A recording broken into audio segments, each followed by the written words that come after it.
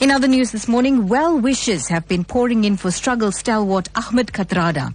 This after the Ahmed Kathrada Foundation said the anti-apartheid activist's recovery has been slower than hoped for.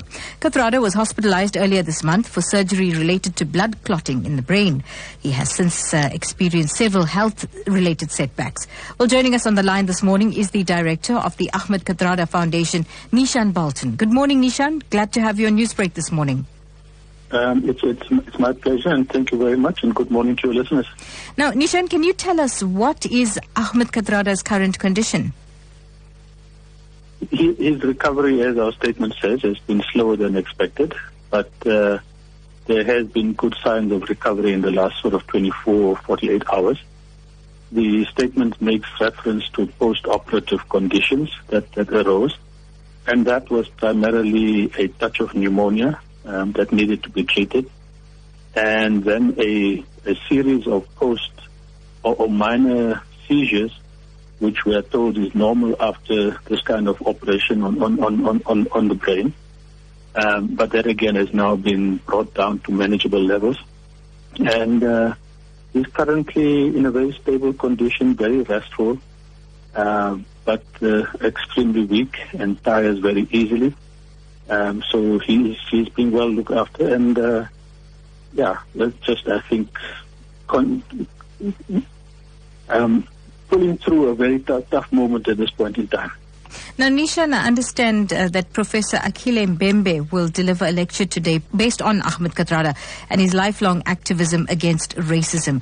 Can you tell us a little bit more about this particular event?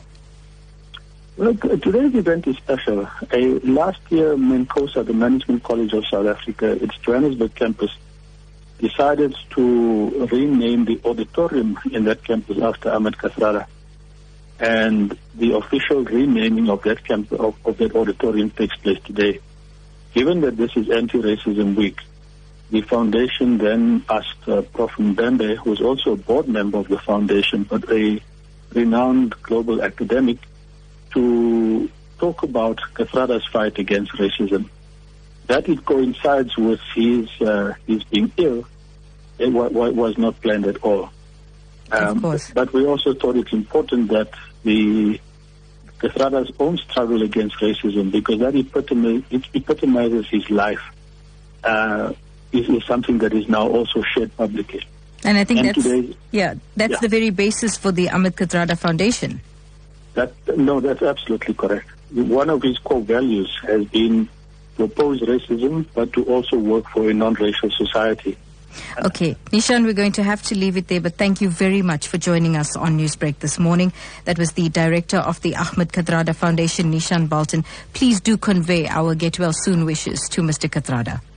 Will do. Thank you very much.